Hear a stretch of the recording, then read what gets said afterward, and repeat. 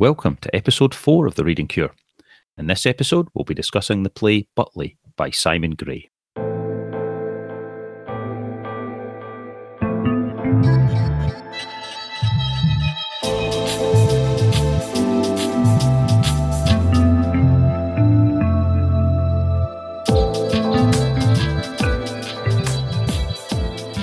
Welcome to The Reading Cure, where we discuss how great books can help us to live wiser and more fulfilling lives. I'm Dr. Stephen Davis, and my co-host is Dr. Alexander Fox. This week, we're looking at the play Butley by Simon Gray, which depicts a tragicomic day of disaster in the life of a brilliant but painfully self-destructive English lecturer. The title character, Ben Butley, is a sharp-witted but reckless T.S. Eliot scholar, a middle-aged man in crisis and alcohol-fueled denial who loses his wife, daughter, close friend, colleague, possibly male lover, all on the same day. It's an almost archetypal depiction of brilliant talent gone horribly awry and raises intriguing questions about how talented and intelligent people can better maintain their sense of contentment and stability, which can at times be unnervingly precarious even in potentially fulfilling lines of work, such as academia. Now, we're specifically recommending a seminal performance of the play, which was recorded for film and is free to watch on YouTube. We have links to this performance in the show notes, and we'd highly recommend it, although it's not necessary to watch before listening to the podcast. This incredible performance stars the late Alan Bates, a masterful English character actor who had a prolific career in theatre, and it was directed by the playwright Simon Gray's close friend and contemporary Harold Pinter, himself a Nobel Prize-winning playwright of international acclaim. So this really is an all-star production of this play, which brings an unforgettable protagonist most vividly to life. Now, just before we begin our discussion, I just wanted to highlight that for anyone interested in supporting the podcast, we're now set up on Patreon and Buy Me a Coffee. Links to these are on our website, thereadingcure.com. So if you do like what you hear, any support you'd like to give will, of course, be a great help to us in sustaining the podcast and would be hugely appreciated.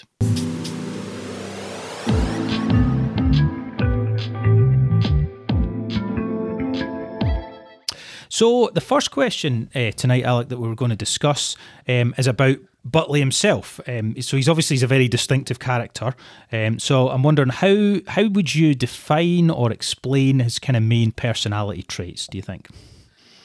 Yeah, I was thinking about this. I mean, this is clearly a fascinating and complicated man. And I was thinking about what two colleagues had said to me once that had watched the Alan Bates version. One colleague had said that he would have found Butley to be this irritating, selfish colleague, and certainly he would not have wanted to share an office with them in academia. Think so, no. That's what one colleague said. Sure. And then another colleague had said that Butley was like a man in a desert and there was nothing to drink. And when I was thinking about it, in a sense, a truer conception of this character is bringing those two views together because they both have a truth to them. I don't think it's possible with this character to write a glowing tribute or a damning verdict about him because he is that complicated. Both of them have a point, I think, and it would be teasing that out in what way that he was both selfish and brilliant and unfulfilled. I think that's a kind of key thing when we think about his personality. But yeah, if we were just talking about it from the most basic level, what sticks out, I think, regarding Butley is his eloquence, his articulacy. He loves words, he caresses words, he also uses them as weapons more often than not, to be honest. So, yep. What would strike me, or probably most people, when first encountering him, is how articulate he is, and that would be the first personality trait that would strike me, I think, in most people.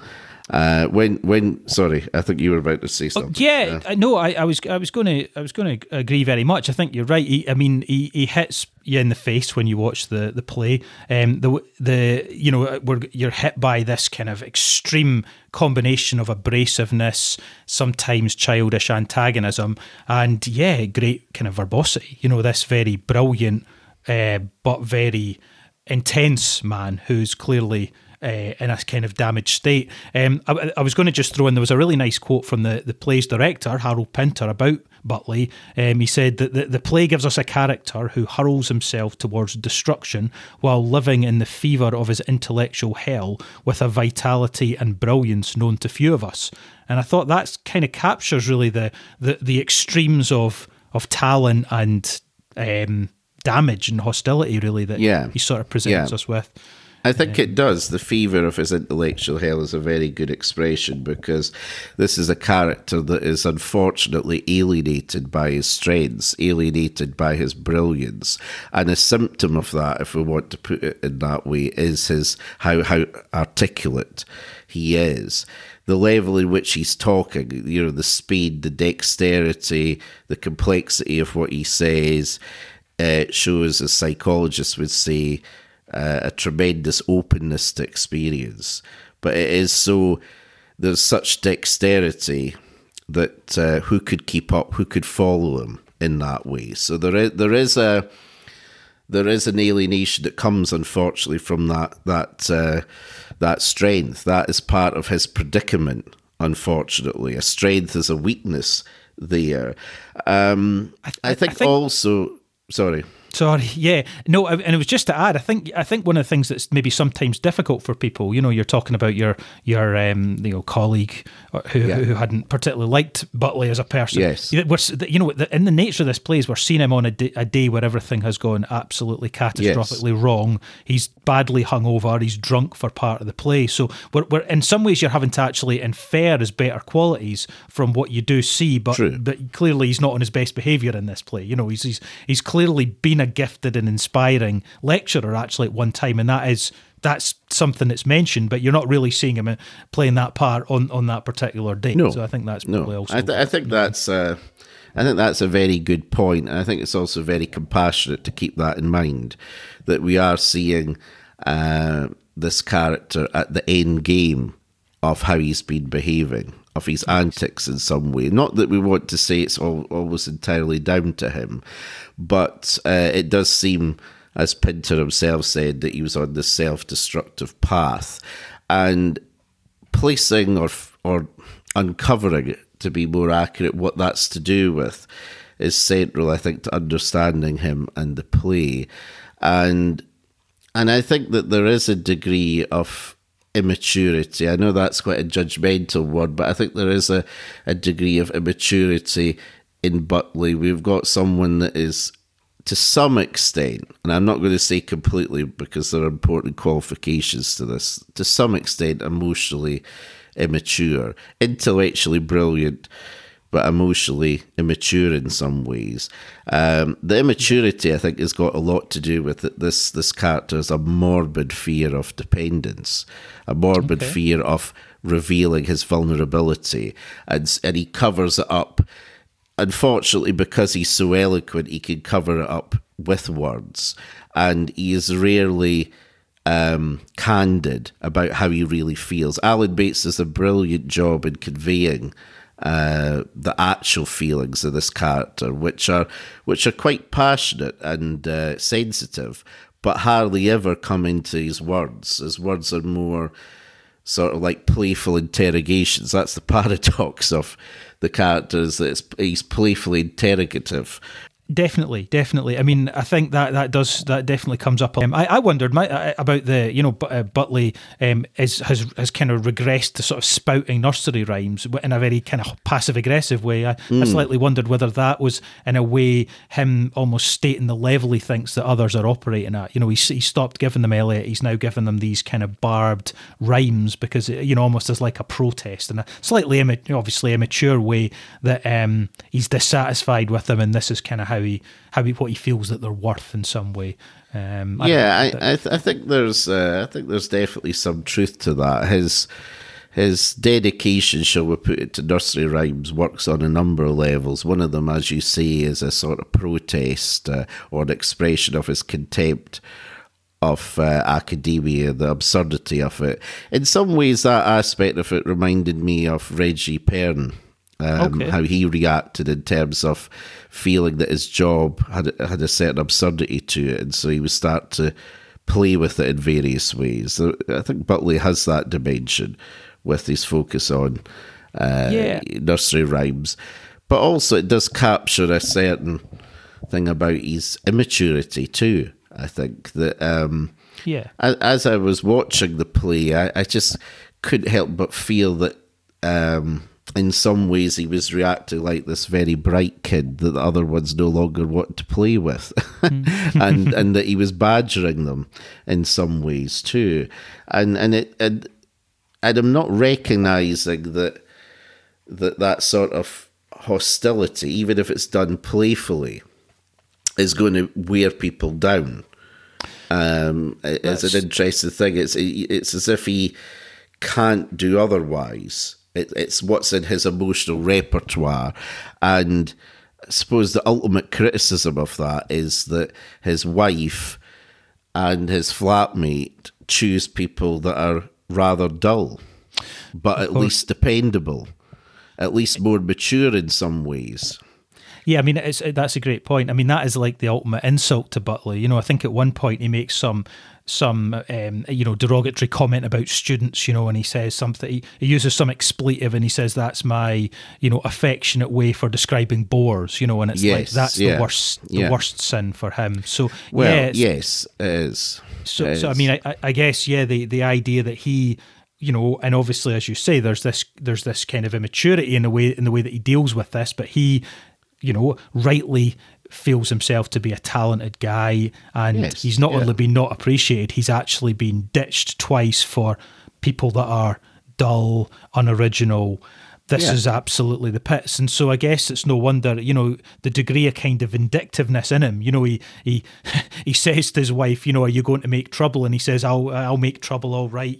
This is the only bit of our marriage I'm going to enjoy. These really bitter, mean-spirited comments are coming out of him because he's been so cut to the quick, really, I guess, by what's happening to him. Yes, yeah. I mean, he has been, it is true that he has been neglected by his friends, alienated by them. That's for sure, as we spoke about earlier on. But I think also there is that immaturity there that Butley doesn't seem to be able to understand, or at least acknowledge that intellectual brilliance is not everything, and there's other kinds of maturity too. And I mean, so it's quite narcissistic of him to label people that weren't as smart as him, as brilliant as him, as bores. But that's I mean, I'm going to use that tired old phrase, but that's his inferiority complex there acting out, that he has to smear them as bores because he doesn't want to acknowledge, I think, that they may be superior in other ways. Being brilliant doesn't mean to say you're going to be a good partner. Well, indeed. I mean, one thing that occurred to me earlier, you mentioned, Butley is this man who's high in openist experience, and, I'm thinking about the famous YouTuber, Dr. Grandy, and how he likes to talk about his big five traits. I guess Butley, he would be extremely low on conscientiousness, and these people that he sees as dull bores are probably people that are at least moderate, if not high on that. And again, that may not make you as great a scholar on a particularly a poetic topic, but these are still legitimate strengths that he's obviously wanting to denigrate because it's the opposite in some ways. Absolutely. I think that's a great point, that he is low in conscientiousness, and I think that again the events in the play prove that to him, with Edna getting her book out, because Edna is the plodding scholar, the dedicated, maybe workaholic scholar, no doubt nowhere near as brilliant inherently as Butley, but she has produced this book, a 20-year labour, and so that event shows that conscientiousness can achieve things. In fact, she's achieved more than him, despite his, shall we say, enviable gifts. Yep. And he recognises that. But that sort of commitment and thoroughness is what he lacks. He's in some ways almost a hysterical character of the moment, of almost too passionate and too taken over by his whims and his feelings to actually then sit down and dedicate himself to an extended period of work or even a relationship.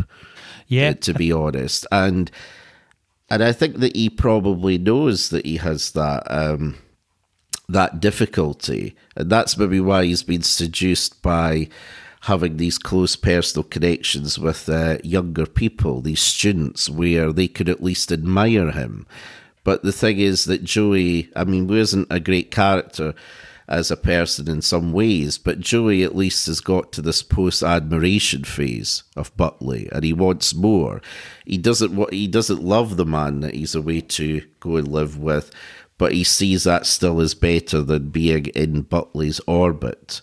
And so in a way there is that kind of stepping stone of maturity in some ways for Joey there. Yeah, I think so. I mean, it's an interesting dynamic that Joey and Butley seem to have, because obviously to some extent it's clear that Joey has kind of joined in with Butley a little bit in the past, maybe in his humour about people that Butley would see as bores, and it's clear that Joey has even actually made jokes about the guy Reg that he's now in a relationship with. But you can see, like, there was a little quote I noted down actually from early on, which is where Joey comes in and Butley empties out his mangled briefcase on Joey's desk, and he picks up a thesis that he's not read, and Joey says, "Oh, you've forgotten to give this student his thesis back." And Butley says, "Not yet. So far I've forgotten to read it. Forgetting to give it back will come later. Failing Americans is a slow and intricate ritual, and that's what they come here for." So it's like but again, Joey doesn't laugh at this, and there's a sign that this kind of attitude of complete disdain, to students and bores and whatever else is kind of wearing a bit thin with Joey now, and it's like Butley doesn't know, maybe doesn't really know how else to try and reach out in a way, how else to try and maybe win him back. Yeah, I get the impression. Yeah, I think that's a good point. I get the impression that at one time Joey, as you said, did indulge in laughing at other people, bores and so on. He was probably feeling great that this intellectually brilliant man had given him this attention and that they could laugh together at other people. As a young man, he probably found that very gratifying. But as he got older, it's probably got wearying, grating. In some way, in some sense, despite the intellectual brilliance, the articulateness of Butley, the tone is maybe too samey. The tone of futility, of course, Joey refers to that, about futility. And even if he is rather too focused on his promotion, he does have certain things he wants to achieve in life. And so he's recognising that sneering, but in action, that sneering that comes from wallowing in futility is no longer useful to him. He's seen the background to the jokes, Butley's jokes, and he recognises he doesn't want to get lost in that quicksand. He has things he wants to achieve.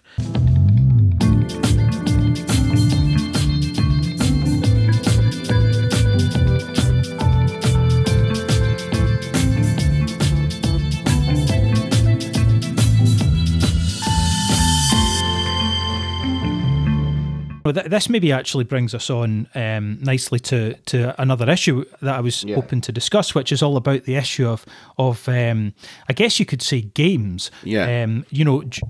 Butley actually refers at various points in the play to the idea of playing games with Joey, other characters. He says at one point to Joey, "Our games together have been growing rather stale. Perhaps Reg and I can invent some new ones," slightly menacingly suggesting that he's going to interfere with Joey's new partner. But this is what's striking about this, is that Butley seems to just be in gameplay mode. Obviously, it struck me that actually the famous Eric Berne book about games people play, I think only actually came out maybe 4 or 5 years before this play was written. And it's like there's lots of reference to this idea of playing games, but it and the idea that other people don't want to play Butley's games, Joey included, Reg included. So I thought it was interesting, maybe an issue to explore that. What was your take? Do you think the Berne view about maybe about adult parent and child states and any of that is kind of relevant here to Butley? The way I see it is that the game playing for him is to some extent a symptom of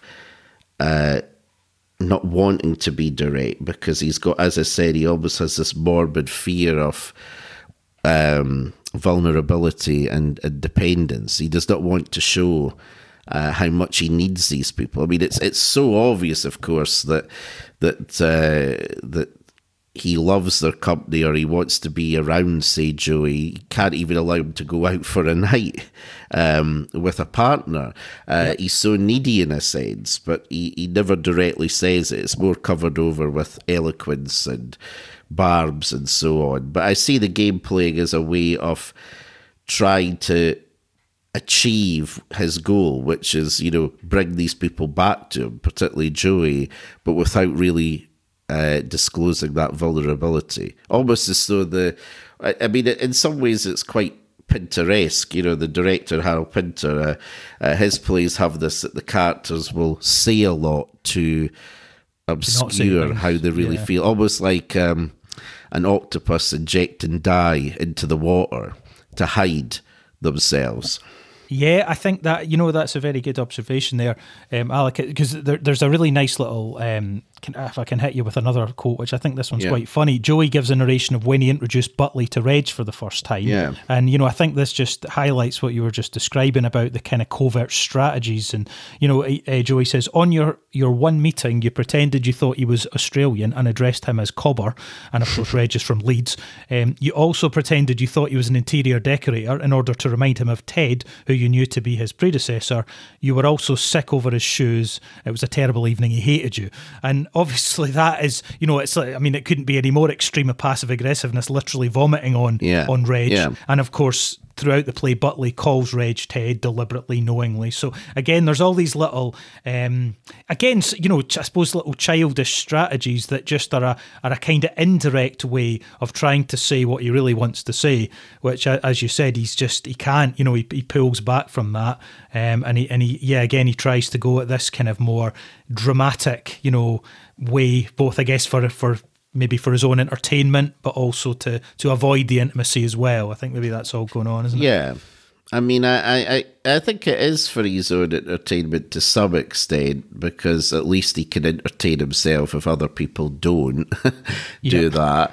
But I think what is more the case regarding Reg and Joey is that deep down he does not want Joey to leave the flat, and he's going to feel desperately lonely. So he's not going to say that, but he's going to castigate and mock Reg in the hope that he just becomes a figure of fun, that Joey could just see him as this ridiculous figure and will move away from him, dump him. Basically, that is his sort of hope, and again, the emotional immaturity and vulnerability comes out in that probably Butley is most ugly in this play is when he's mocking Reg's apparent working class origins, even though it turns out he wasn't from that background.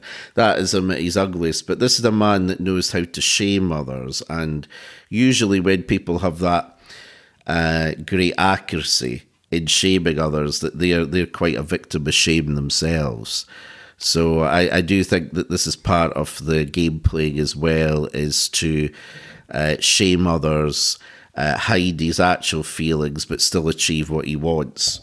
See that's interesting, because I was having a little bit of a dabble in Byrne earlier on, and he talks about what, he obviously in this book, Games People Play, it depicts all these different games that people play in social situations to, as you describe, avoid intimacy. And he talks about this game Blemish, which he describes as a game played when the person playing it is in the position of a kind of depressive child, in other words, thinking that they're no good, but they're transforming this into a kind of aggressive parental mode, whereby they're trying to show that everybody else is actually no good, and Byrne describes this as offering a kind of like a negative kind of reassurance, where if you make everybody else bad or worse than you, then you don't need to feel so bad, and it's kind of, I suppose, Butley, it's quite explicit about seeing himself as a child, actually. It's like he really revels a bit in being in this child mode. So I guess rather than taking the more adult move of actually, trying to give him, maybe a fairer view of himself, both positive and negatively, and similarly to others, he's just in this kind of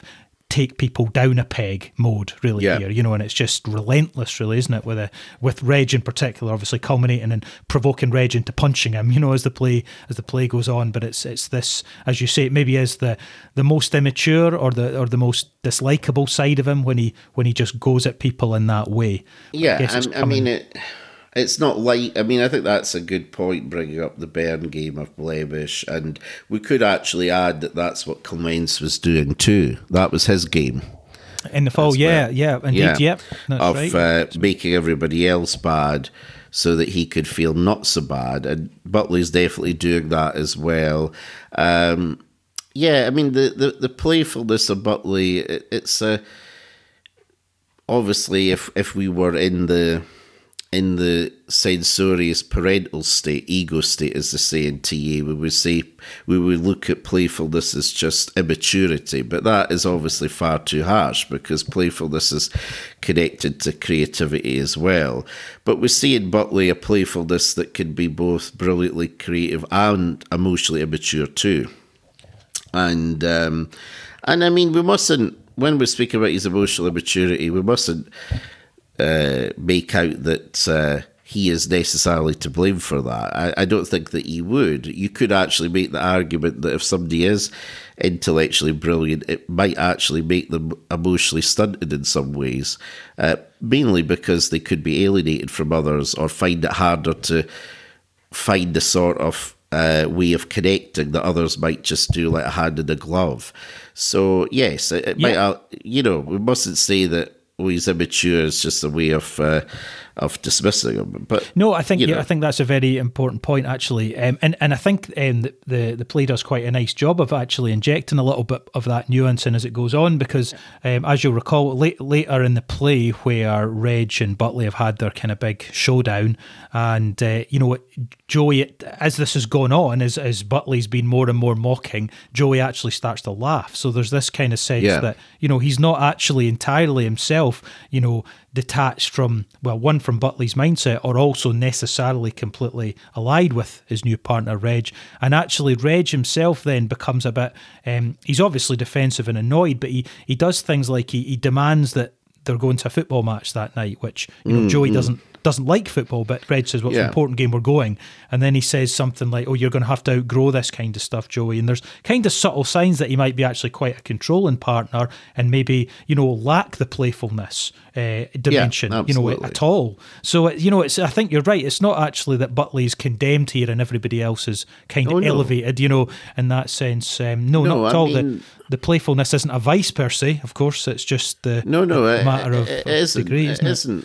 Yeah, no, it isn't. Obviously, when he's trying to shame others, as Byrne would say, blemish them, that is an immature reaction. As even if we see it in the most compassionate terms, which is there's a lot of pain, a lot of shame there. But you're absolutely right that Reg's pragmatic view of life, because this is a guy that deals with literature as a means to make a sale. So he's not he's not connecting to literature intrinsically. It's there to make him money. He is a very practical person, and pragmatic, and he also wants to, as Butley points out, keep up a certain kind of appearance as well.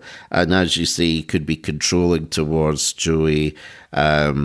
and the football stands in contrast to Eliot, and poetry, which was the connection between Butley and Joey, and so yeah, they're almost like opposites, because Butley is this disillusioned idealist. He doesn't really know how to be effective in life, but he does have something of the stars. But Joey, Reg doesn't have that at all, but he is effective, even if effectiveness is not everything.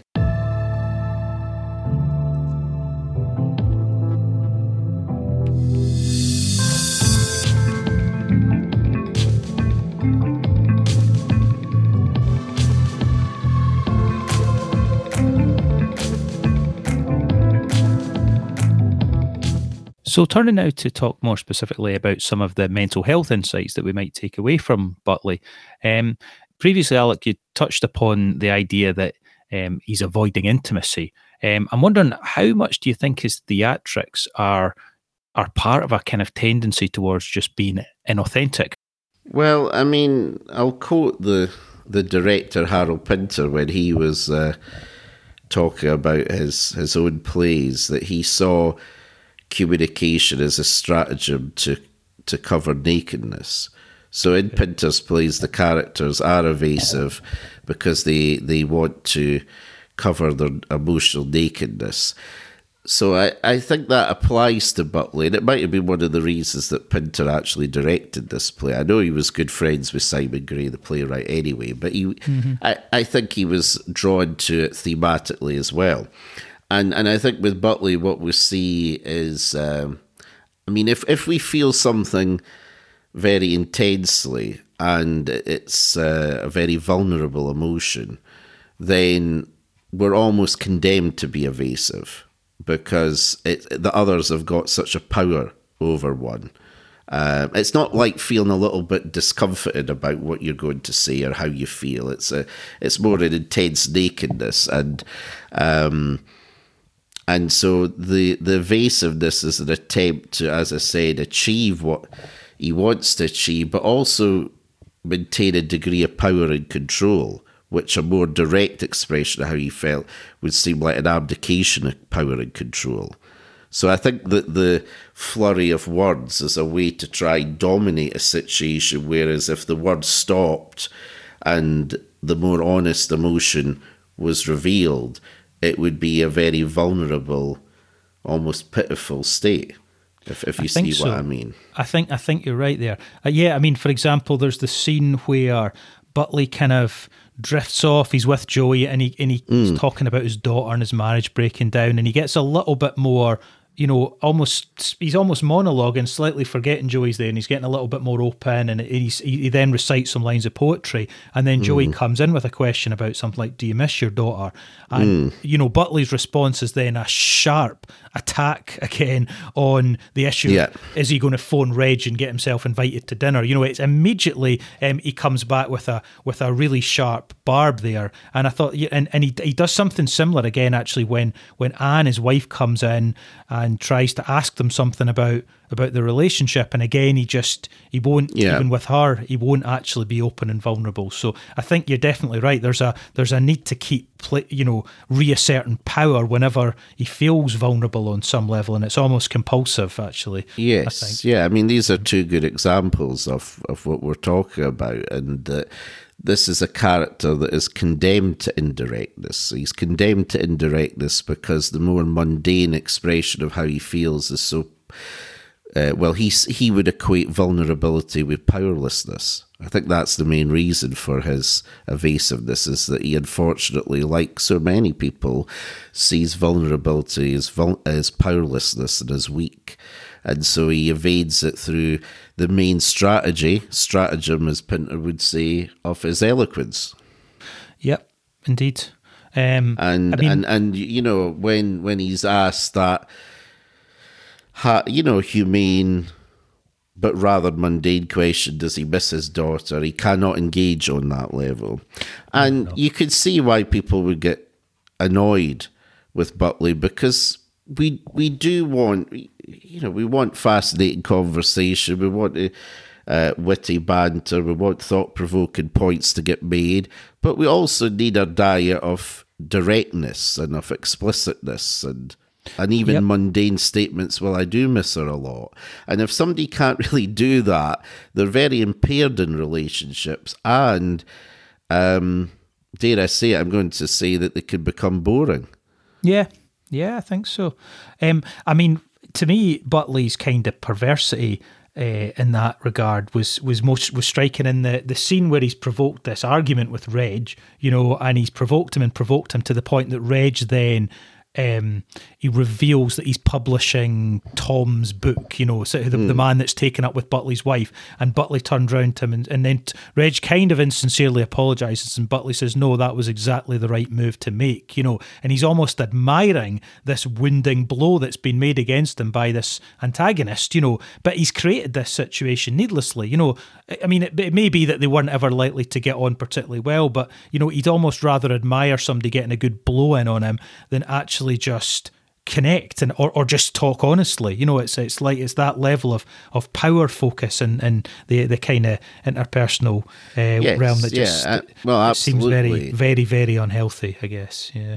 There is also that thing that if he was to admit his loneliness, his difficulties there, and how he wants to, keep Joey there, it would just not seem right. He knows that. It just wouldn't seem appropriate, wouldn't it? And it's like it's part of his own self-deception. I think getting so immersed in the game is a way of also forgetting what his real motivations are, and that while they might be, you could be sympathetic to them to some extent, they're obviously not overall moral motivations. He should not be trying to stop Joey from having this partnership, no matter how lonely and alienated he feels.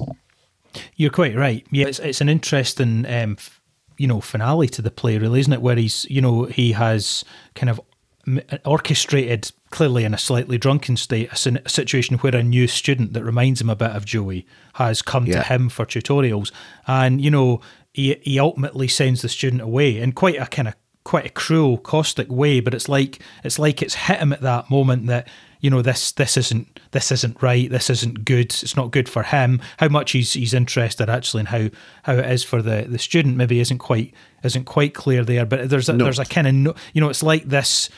He's definitively lost that game in some sense by the end of it. This isn't working, and he's just left himself, Well, yeah, that's a very good point. And that because I'm a therapist, I'm addicted to spinning things in a positive light.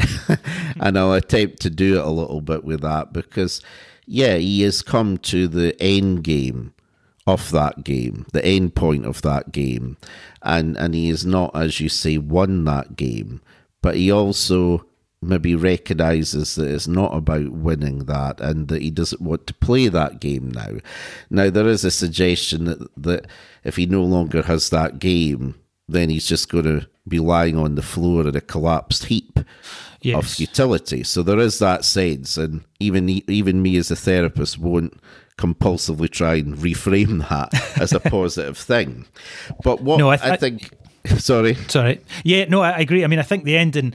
it's not an upbeat ending, that's for sure. I mean, there is a sense on the one hand he's recognised futility here, but there's not necessarily a sense that's going to lead to growth or improvement. Maybe actually quite the opposite. I don't think it is. I don't think it will lead to growth because I don't think he knows how to move past that. He knows that the game isn't working anymore, but what the new game is going to be, or whether it should even be a game, that's the thing. Yeah. But the end of that game, because it ends with Mr. Gardner, this student that comes in that is obviously admiring him, just as Joey did at one point. A student that admires his intellectual brilliance, and he could have taken up with Mr. Gardner again, just as he did with Joey. But I think he recognises that on some level that admiration is not enough.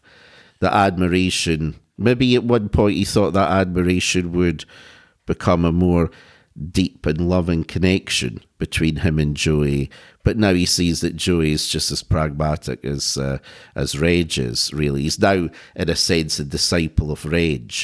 Yeah. And because he made that transition so seamlessly, it makes you wonder how much the poetry and sensitivity and the discussions he had with Butley really did penetrate him.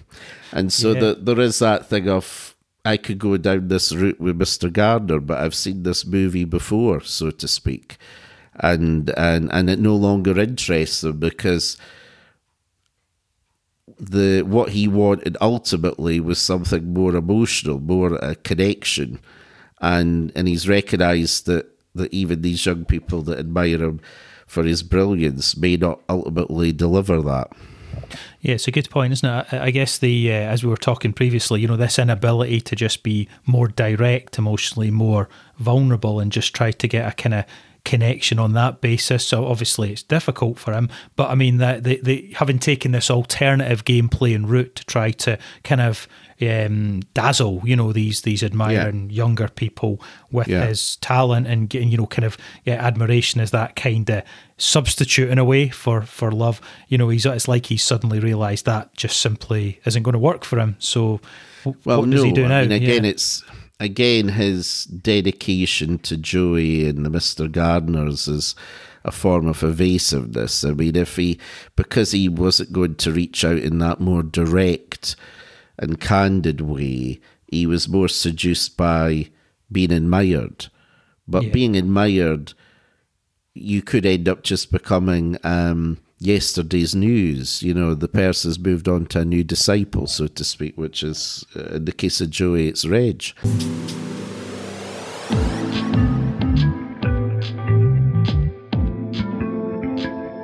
The final question we were going to talk about in terms of the mental health aspects particularly was, how can the Butley trap be avoided? For people who are maybe more intellectual, sensitive natured and so on, how do they avoid slipping into these kind of nihilistic or self-destructive ways of being? Well, I'm going to tie this a little bit to the philosopher Schopenhauer and his essays, because I was reading them recently, and as you know, Stephen, the way that Schopenhauer speaks about human beings in general is not too complimentary. Certainly not, no. And while he was a brilliant man, Schopenhauer, just as Butley is as well, and it's not as though he's not without his insightful point by any means, but where I think they're kind of united is that they didn't have enough humility. Both are almost intoxicated. Maybe Schopenhauer more than Butley, but both of them are intoxicated by their brilliance, and they don't seem to have appreciated that you could be brilliant in one direction, but in other ways have a lot to catch up with, even maybe with some people that are rather ordinary in that way. And so I think that if you are a sensitive soul, that is something to be proud of and to cultivate it, but never, but to have the humility to recognise that doesn't mean to say that there are other parts of your nature that you have to work on. And rather than think that because you're brilliant that you're superior to everyone, and then any problems you have are other people at fault. It's a sign of how, well, I remember reading the Schopenhauer essays, and he puts in italics how vulgar most people are, something that he wants to emphasise, but he didn't seem to recognise that could be a sign of his own immaturity in some ways. Yeah, I mean, I think that's absolutely spot on. And it slightly reminds me again of our conversation a couple of weeks ago about the fall and the character Clemence, who is using a sense of superiority to bolster his fragile ego, and it's like the same strategy that I guess would be more tempting for people who are more naturally intellectual, and that they're going to be sharper than others, and so there's that I suppose that little temptation there to use that to feel superior, and thus therefore minimise their own responsibility or the other aspects of their character that maybe aren't as strong. So yeah, it's like there is definitely a trap there for that kind of person that maybe there is. A key thing we've got to look at here about not falling into the Butley trap is that he did not use his gifts to cultivate and nurture other people.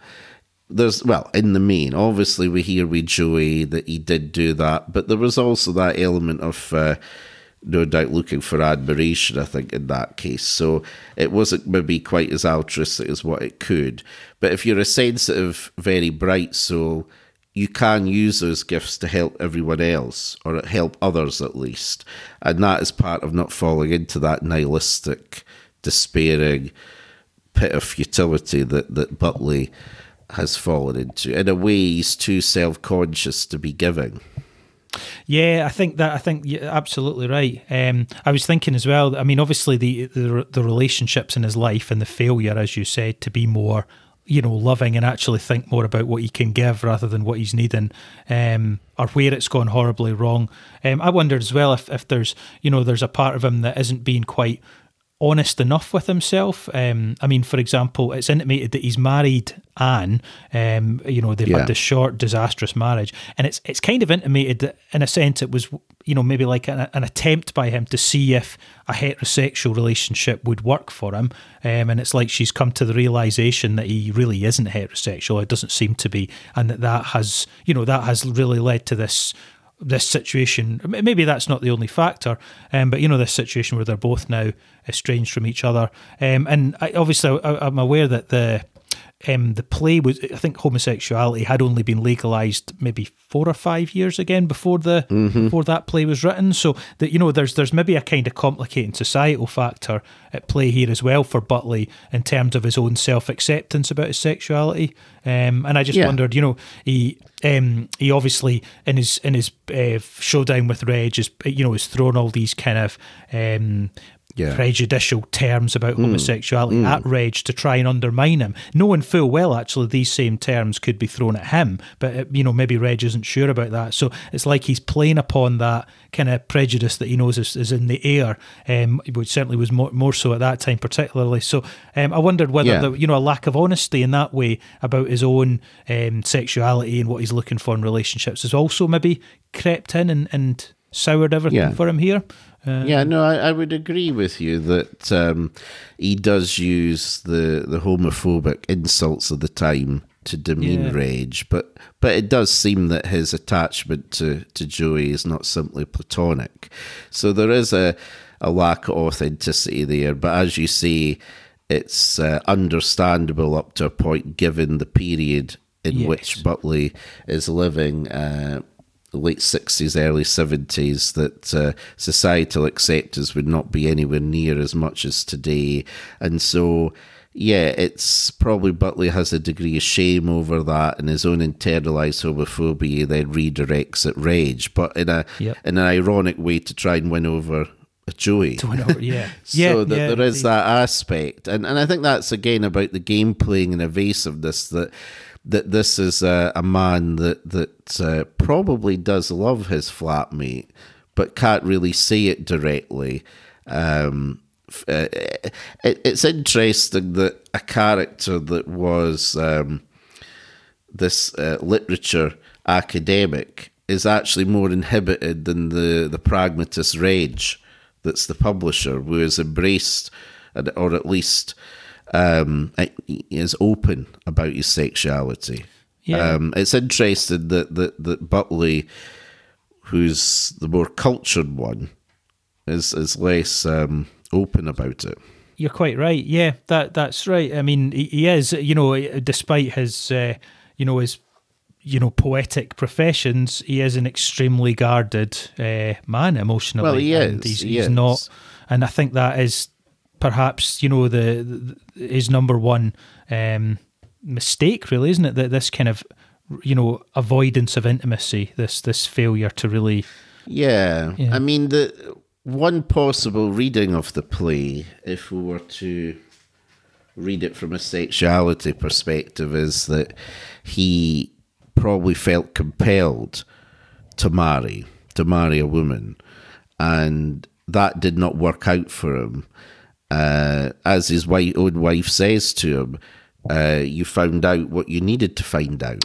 Yeah. And that could be, or it could at least be read as an intimation that he didn't actually want a woman, I think so, and that the protests he makes over Joey are more vehement than over his wife, and so it's quite likely that this was a gay man that thought that had that conformist side, which is particularly understandable given the time, where he probably tried out heterosexual marriage as an experiment, but as she said, he found out what he needed to find out, and it's more focused on Joey.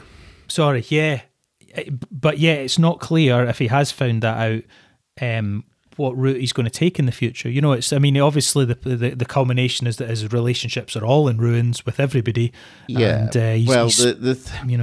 the thing is that this is a man that, whether he was in a heterosexual relationship or a gay relationship, still has the same problem with intimacy. Yes. And one of the things that might be quite tragic for him is that if he is actually gay, given that he has that internalized homophobia to some extent, that means that he's going to be even more evasive with a Joey or another man, really. So it's a layer upon layer of difficulty for him. Yeah, I think so. That this is with Butley's long-winded spiels and his dramatics. He's like the most kind of extreme case of that, really, that I've ever come across. Yes. A brilliant case study. Well, indeed. So maybe a final question to end on would be just what for you in this play, Alec. What do you think would be the most memorable aspect of it? What do you think stays with you when it comes to Butley? Yeah, I mean, for me as a person, I think that when I was watching Butley, it's that connection between having a deep passion for other people and the envy that can come with that. I would say that was something that I could identify with when watching the play. That's something that I would share with Butley, and it's almost like a weakness that comes with that strength. Really, the more, unfortunately, the more you want to deeply connect with certain people, the more then that you're open to that painful envy as well. It's something that you have to learn to move past, ideally. I'm not meaning an envy in an Iago sort of way. No. Like that, of course. I didn't think you were like Iago, yeah. No, I didn't. No. I mean, I might cultivate that with time. I don't know. But no, I'm not. But I just mean that thing of envy, and as you know, because you've studied these personality typings, there's the Enneagram, and type 4s are known as the artists, but they're also the envy type, because they have this sense of perceived lack, and they envy others, and also their passion makes them more open to envy. We see that with Salieri as well in Amadeus. So that was something that I could say on a personal level I was able to resonate with Butley there. That it was that was one of the things that affected me emotionally anyway.